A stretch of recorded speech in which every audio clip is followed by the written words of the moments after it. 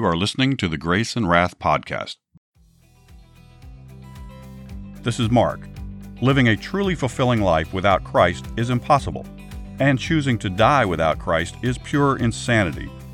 Repentance of sin and belief in the gospel of Jesus Christ is the only way to be saved by God's grace from God's wrath.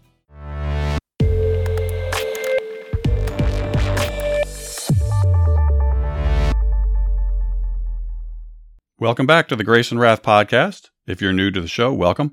In this series, we're telling Bible stories in chronological order and adding tips and commentary to help you share the gospel more easily and effectively.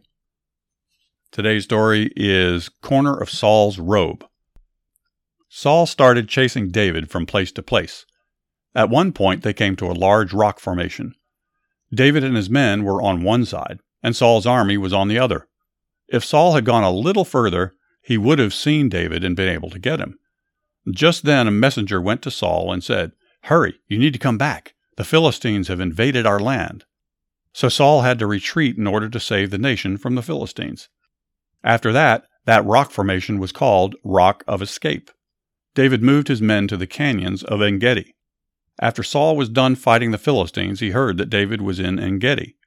He selected 3,000 of his best soldiers and took them toward En-gedi. Along the way, Saul stopped and went into a cave to relieve himself. He didn't know David and his army were in the back of that cave. His men were thrilled that the Lord had given Saul to David. They whispered, "Kill him." Instead, David quietly got close and cut off the corner of Saul's robe. Instantly, he felt guilty for doing this. He said to his men, "Hear what I'm saying. God anointed Saul to be king over Israel. Even my little finger won't hurt him." He held his men back so Saul could leave the cave peacefully. As the king was walking away, David came out and yelled, "My lord, the king!" Saul stopped and looked back. David was standing there. He said, "Who are you listening to? Who told you I wanted to hurt you?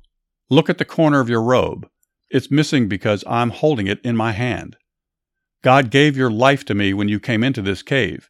My men told me to kill you, but I didn't because you're my king. You're the Lord's anointed, and I would never hurt you. Listen to what I'm saying. I haven't sinned against you. Still, you're trying to kill me. I'm asking the Lord to judge between us, and I know He will make things right, but I will never hurt you." When Saul heard this, he broke down and cried. He said, "Oh, my son David, you're more righteous than I. You have only returned good for all the bad I've done to you. How is it that the Lord gave me to you, and you didn't kill me? Who's heard of such a thing? Now I know it's true. You'll be king over Israel. Oh, David, my son, swear to me by the Lord. When you're king, don't kill my descendants. Don't eliminate my father's name from our tribe." So David made that vow to Saul. The king then took his men and returned back home. David went back into hiding. About the same time, the prophet Samuel died, and everyone in Israel mourned his death.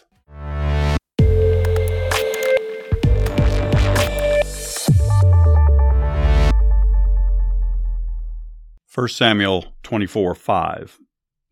Now it happened afterward that David's heart troubled him because he had cut Saul's robe. It's a pity that David's conscience was not as tender once he became king. Its voice seemed to be completely muffled when he committed adultery and murder. Men, be careful of lust. That was David's weakness, as it is every man's. Women, be careful of lighting the fuse of lust. Be modest in your dress. Well, okay, that's good commentary. But I'll go one further and say, regarding women, be careful. Okay, I'm still going to put the onus on the men. I don't care what the women wear. I don't care what a woman is doing to not be careful. Let's put it that way. Men, it is your responsibility to control lust. That is one of the biggest challenges of men today.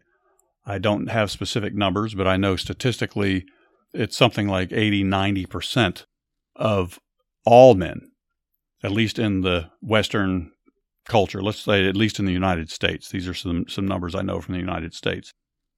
80 to 90% of us have suffered at one point, if not currently, are struggling with some form of pornography. I mean, that's ridiculous. That's a huge number. And that's a major problem. Think about how it affects our families. Think about how it affects the people we work with and live with. Think of how it affects you.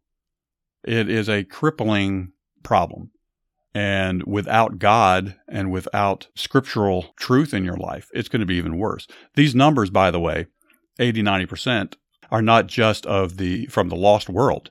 These are men, quote, in the church that also suffer from this. You go to any men's group, any men's meeting, and that's going to be an issue that will be discussed among these men. At least they're talking about it. At least in a Christian men's group, the men find it important enough and they're open enough to confess and discuss it with each other. And I commend that. But this is a real problem. So, yes, ladies, I have daughters, so I will advise my daughters to don't exacerbate the issue. Be careful, yes, but the real onus, the real responsibility, in my opinion, is on the men. No means no. And a man is in no way entitled to disrespect another human being, especially a woman.